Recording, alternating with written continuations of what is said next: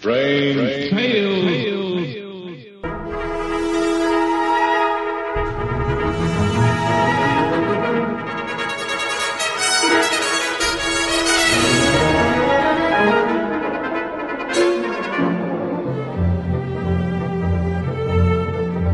RelicRadio.com presents tales of the strange and bizarre, the weird and the wicked.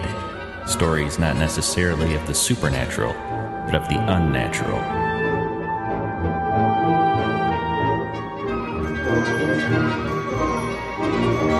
Join us now for Strange Tales, featuring radio drama at its most mysterious and unusual.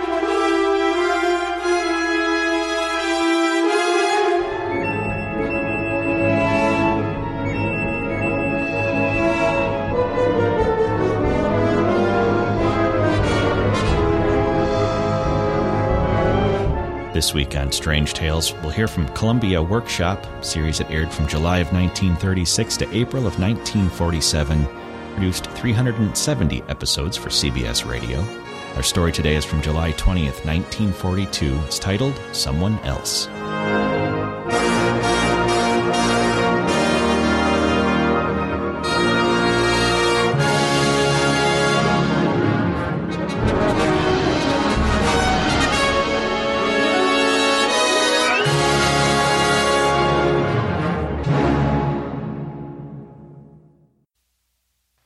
Columbia Workshop presents Someone Else by Lucille Fletcher with Martin Gable.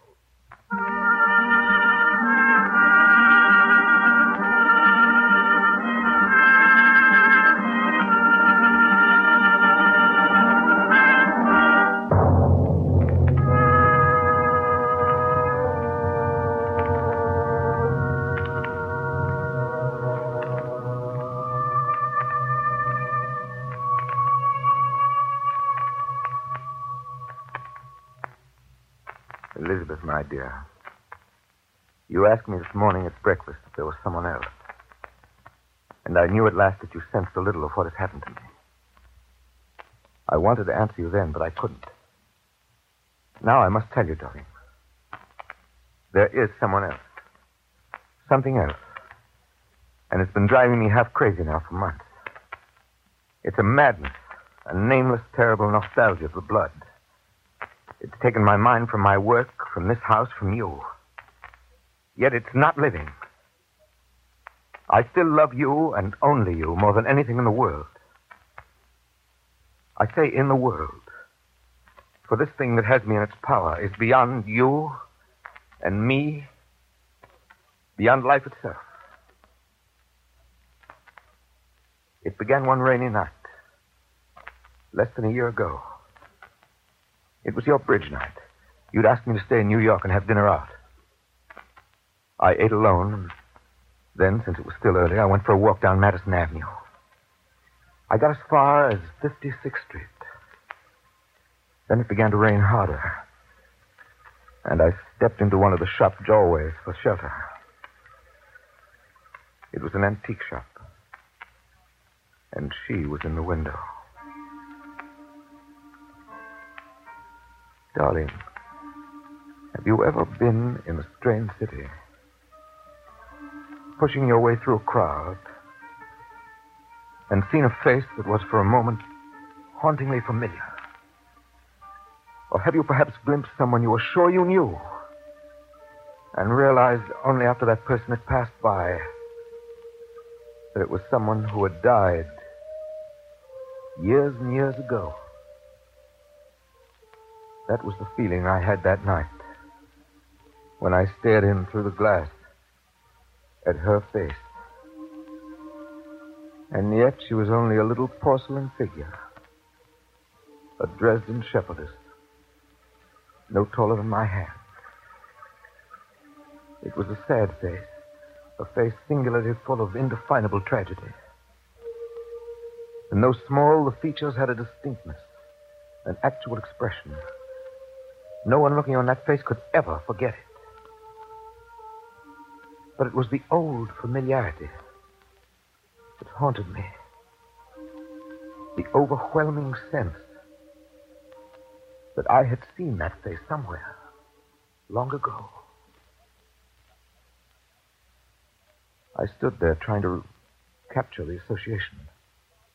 A long time after the rain stopped. I was still thinking about it when I came home that night to Maplewood. Not really. Oh, is that you, Burton, dear? Yes. Come on in. We're just having refreshments. Icebox cake and everything. I saved your piece. Thanks just the same, darling, but I'm kind of tired. If you don't mind, I'll just go upstairs to bed. Somehow I didn't want to go into that living room and see the girls all sitting around the bridge tables, eating gooey slabs of icebox cake. And for the first time in my life, I didn't want to see you. I wanted to be alone. All night long, the feeling of recognition kept recurring like a name on the tip of my tongue. But I got nowhere with it. Well, you know how it is with a little thing like that. At noon the next day, I went up to the store and took another look at her. The familiarity was even stronger. Good afternoon. Good afternoon. May I help you? Yes, if you don't mind. It's rather curious, but you know that shepherdess you have in the window? The mice and shepherdess? The one with the basket of pink roses and the three-cornered hat. It's funny, but I seem to have seen her before. We got it from Europe 2 weeks ago. It came over on a convoy from England. It's from the collection of the Earl of Faversham. I see. It's a very rare piece. Would you be interested in pricing it? Oh, no, thank you. Thanks just the same. Well, thank you for your trouble. Oh, no, thank you. I put it out of my mind. Until one night, 2 weeks later. What time is it, dear? I don't know. About 9:30. Oh, good. I don't want to miss it. Oh, wait till I turn on the radio. Miss what? The Yummy Crackles program. Don't you remember? It's Tuesday night. Oh, yes, I don't want to miss that myself. It's so funny. Darling, what's that? What, dear? That tune they're playing. I've heard it somewhere before. Have you? It's pretty, isn't it? Pretty. It must be on the Exploring Music program. That always comes before Yummy Crackles. They'll probably tell what it is in a few minutes. I'd heard it before. I'd heard this tune 100 times before, and yet I couldn't tell its name or where I'd heard it. I knew only that it was somehow connected with a palace, a blaze of candlelight, a gold staircase carpeted with red velvet, and windows, countless long, high windows beyond which in the darkness fireworks like great roses were bursting. But most of all, it was connected in my mind with her, with that lovely, tragic porcelain face.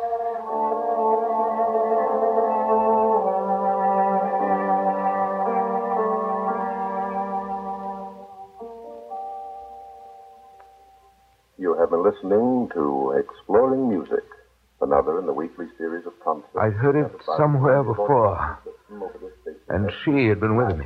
9 o'clock. In some way, it was associated in my mind with love On this program included and the Haydn grief. Queen Symphony and excerpts from Aristide Dubois' pastoral opera, Diana and Hercules. This is Aristide Columbia. Dubois.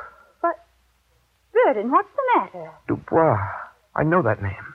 You're so pale all of a sudden. Here, sit down. I'll get you a glass of water. No, thank you, darling. Whom do we know named Dubois? Why, no one, dear. No one I know.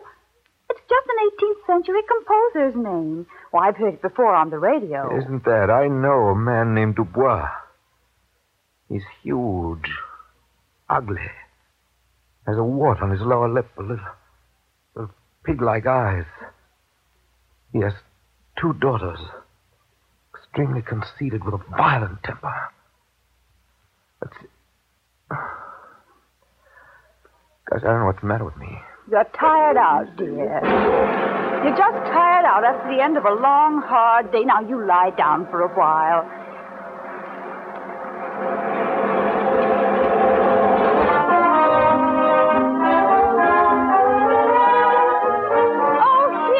Yummy Crackles now. Presenting Yummy Crackles. Turn it off, Elizabeth, please. But, darling, I thought... Turn it off. You hear me? Can a man even think for a minute without having to listen to that loud... There. I thought you said the program was funny. I thought you said you liked it. I sat there with my head in my hands. Your words, Elizabeth, had had no effect on me. I sat there, and it was just as if I wasn't sitting in the parlor at all. But somewhere else. Out in the night on a stone balustrade, perhaps. Or at the edge of some enormous fountain. I was sitting there waiting for something to happen to me. For someone to come. I was waiting for her. The next day I went back to that antique shop. As a man might go to a rendezvous. Mr. Lafleur? Yes. There's a gentleman waiting to see you. Oh, yes. Good afternoon, monsieur. Good afternoon. Is there anything I can do for you? Yes. That shepherdess in the window. I want to inquire about it. I want to know everything there is to know. You wish to purchase her, monsieur? Well, no, I hadn't thought about that, but I just... Because if you are interested, monsieur, I warn you, you must make up your mind quickly. There happens to be another gentleman very, very interested in that shepherdess. Another gentleman? Yeah, you have heard of Monsieur Fischer, Ludwig Fischer? He's the greatest collector of Meissen in the world, monsieur. And only this morning he was in here personally to examine that shepherdess. Why, at any moment... You mean it's valuable? Valuable? Monsieur, that little figure is one of the rarest pieces of Meissen china in existence. It was made by the great Meissen artist Kendler himself. Kendler? Who's he? I never heard of him. A very, very great artist, monsieur. He was the leading sculptor of all Meissen porcelain from 1731 to 1775. This little piece was made sometime around 1775. You collect Meissen porcelain, no? No. As a matter of fact, I've never even heard of it before. Oh, monsieur. What a pity. I was just passing by this store the other night, and her face, well, it looked just like someone I knew. But I don't suppose if it's that old, it could look like anybody I've ever known. Oh, who knows, monsieur? Perhaps a painting of the period you have seen and forgotten. Or a well-known lady of the 18th century. The Meissen artists sometimes used leaving models. But let us take her from the window and examine her. No, really, closely. thank you very much. Oh, but... it's quite all right. Here she is. Faces are strange things, are they not? Resemblances? What makes resemblances? A nose, an eye, a mole on the chin. May I take her, please?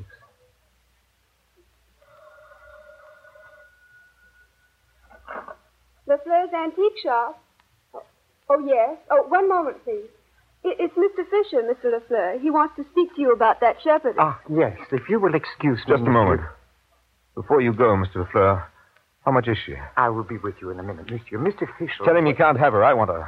She is $350, monsieur. $350? That would have bought you a fur coat, Elizabeth. Paid 2 years of taxes on our house in Maplewood. Given us a vacation trip to South America.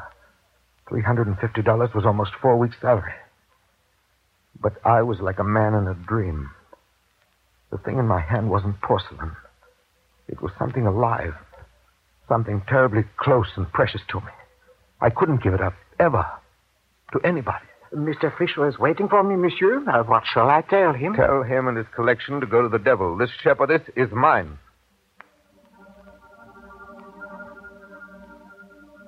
I took a walk that afternoon through Central Park. I was excited in a curious, have-to-find way.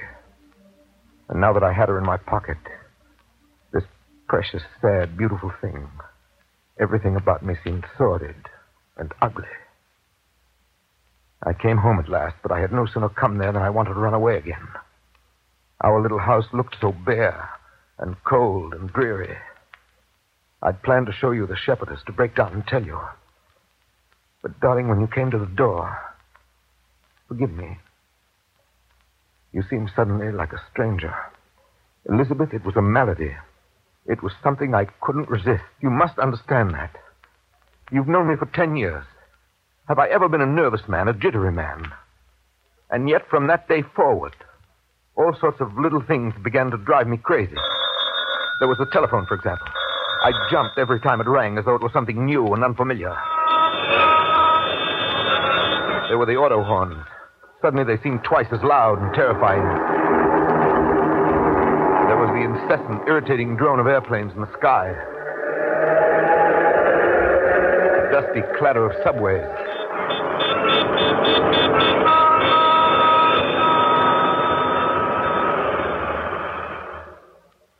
Everything in the world seemed to be growing harsher and more jarring. I was happy only when I was alone.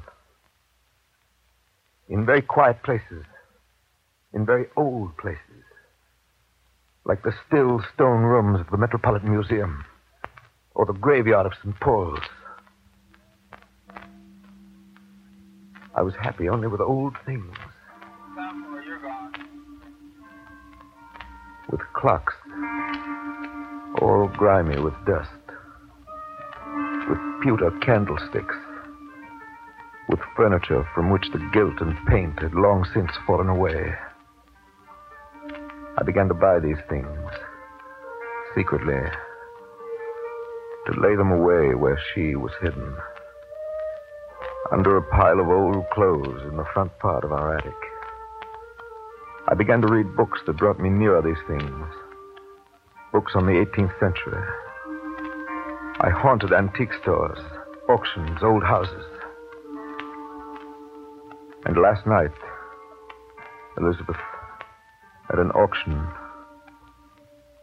I discovered for sure how deep my malady really lay.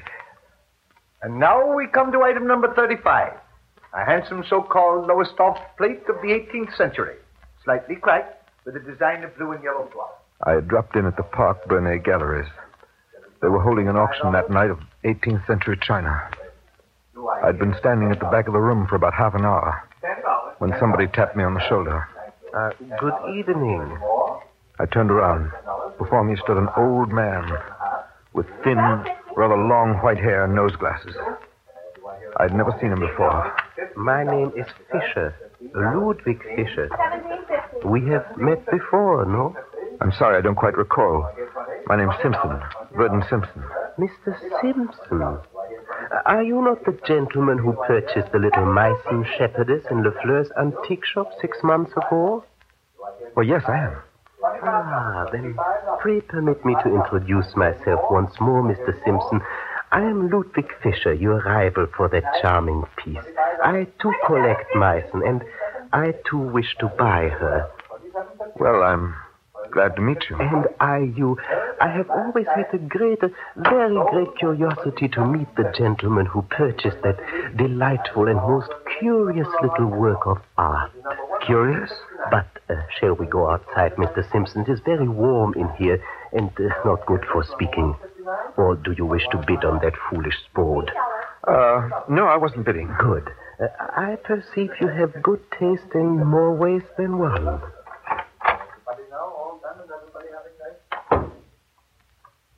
You collect Meissen, Mr. Simpson? No, not exactly. Just that one piece. Rather curious.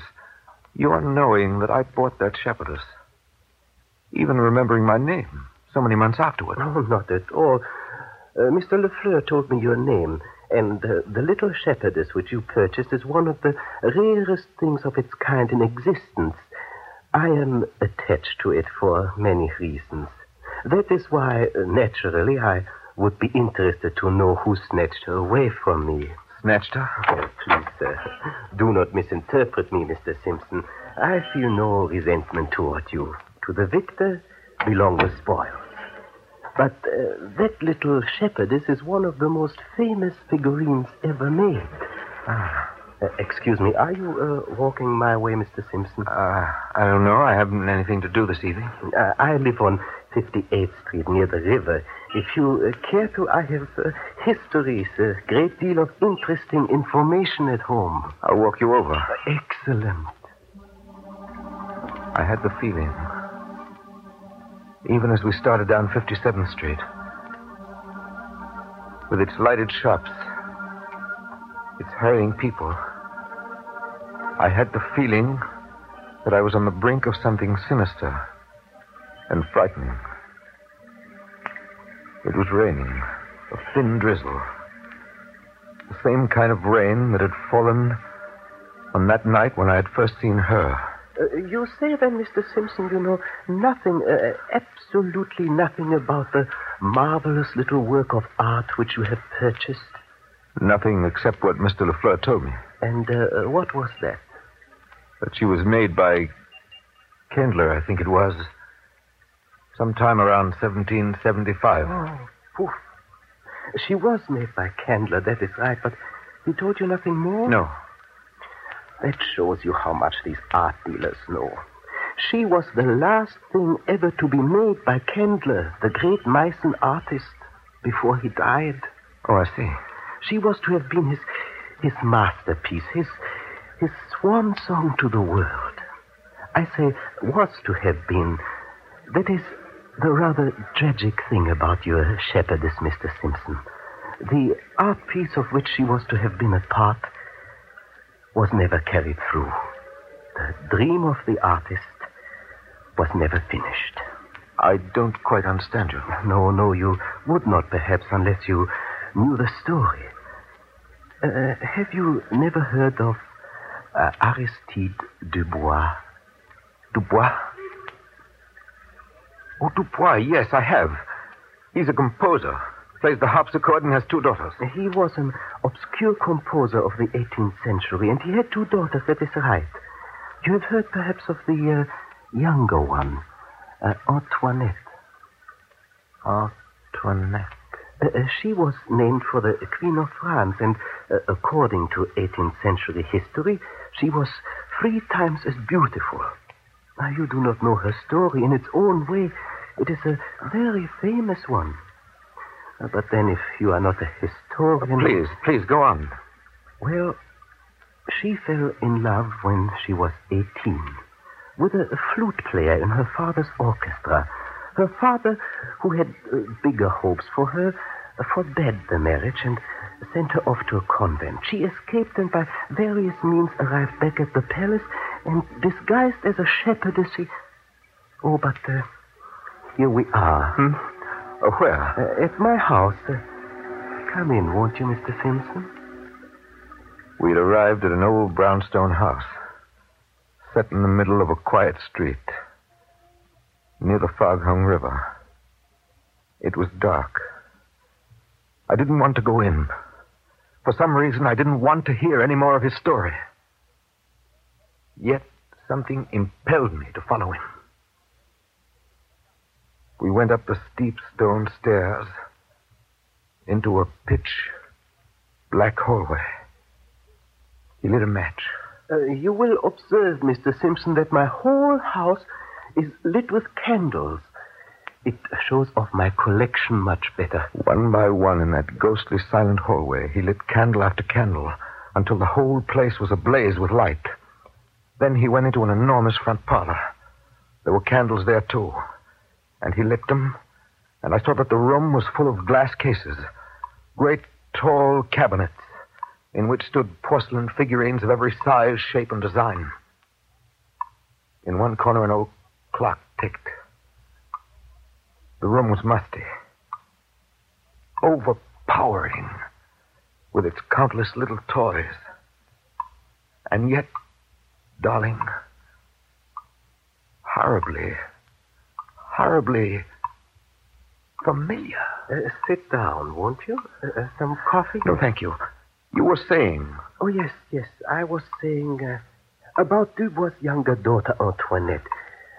She escaped from the convent and returned to the palace disguised as a shepherdess. A fancy dress ball was being given. Her lover was playing the flute solo in a piece of her father's. It was a great moment for the composer, a triumph before all the court. But the flute player recognized his sweetheart. He stopped short in the middle of his solo. He stared. He hesitated. He could not go on. And in that moment, with all the court looking on, the father knew. He turned, saw his daughter, saw a double disgrace staring him in the face, and in a mad rage, for he was a violent man and an egotist, he rushed upon the player and struck him to the heart with the ceremonial sword. The daughter... But, Mr. Simpson, you're looking so pale. Shall I open the window? No. It's all right. Please go on. You were saying. Well, that's all there is to the story, and quite a famous little bit of 18th century scandal it is. But the real point is that Candler took it as a theme for his swan song, his final work of art. Yes. It was the last thing he planned before he died, and a charming conceit it was, too. There were to be the two lovers executed in porcelain, one to stand on either side of a fireplace. Antoinette was to be dressed as a shepherdess, and the flute player as a shepherd playing the flute. Yes. But only the little shepherdess, the figure that you purchased, Mr. Simpson, was ever finished.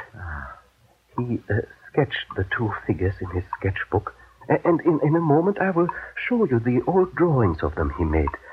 But he died before he could create the shepherd. Sad, isn't it? Sad. You know, even in porcelain, those two poor young lovers were never united. No. Only in this little pencil sketch which Candler made, only in this were they ever together. Would you like to see the drawing, Mr. Simpson? Please. The drawing, Mr. Simpson. Charming, are they not? Is not the drawing like your little shepherdess? Perfect. Perfect in every way. Yeah. And have you noticed something else, Mr. Simpson? It has just struck me. It is quite amusing how very much the little shepherd's face resembles yours. You remember how I was sure I knew you at the auction tonight? Well, but where are you going, Mr. Simpson? If you don't mind, I'd like to open the window. Oh, but certainly, it really is quite stuffy in here. And then we must have some coffee. Elizabeth, I don't know what it means. I can't explain it. I know only that there's dust upon it, and corruption and terrible sadness. I walked last night, up and down 57th Street, up and down, trying to fight it, trying to disbelieve the memories. But they crowded in on me. The voices, the faces, the very rustle of silks and the smell of tallow, and sedan chairs and theaters. They crowded in, above the honking of the taxis, the rumble of subways. I saw her world last night, completely. I felt the pull of her upon me more powerfully than anything I have ever known. But I don't want to go back. If I go back, what will it be to? What? That's what I keep asking myself. Where will it be? Do you think this drivel, Elizabeth? Do you think I need a doctor, or can you find it in your heart to understand, to forgive me? I need you, darling. Believe me, now more than I've ever needed you before. I don't understand what's happened, but as surely as I know everything I've said is true, I have a feeling we can conquer it. So, darling, do for me what I have not the courage or the heart to do. Go up there quickly. She's in the front part of the attic under a pile of old clothes. Destroy her. In any way you wish, but destroy her, so that not a fragment of her remains. I warn you that she's beautiful. That she's the rarest bit of Meissen in the world. But until she is destroyed forever, the man you call your husband is only dust and the shadow of a love 200 years old.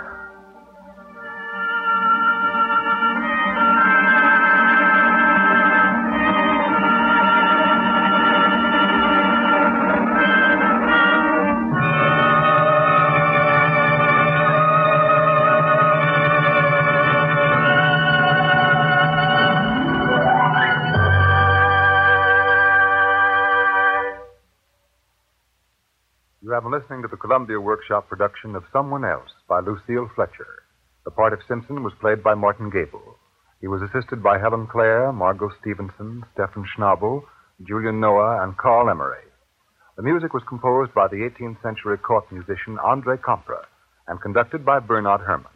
The entire production was directed by Earl McGill. This is the Columbia Broadcasting System.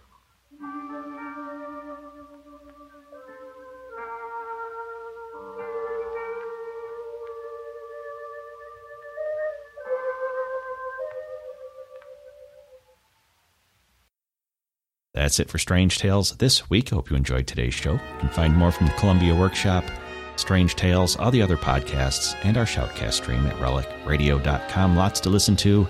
If you'd like to help support it, I'll keep it coming to you every week. Visit donate.relicradio.com or click on the link on the website. Your support is how it all happens. Thanks to those who have helped out. Thanks for joining me today. Talk to you again next Sunday with another episode of Relic Radio's Strange Tales.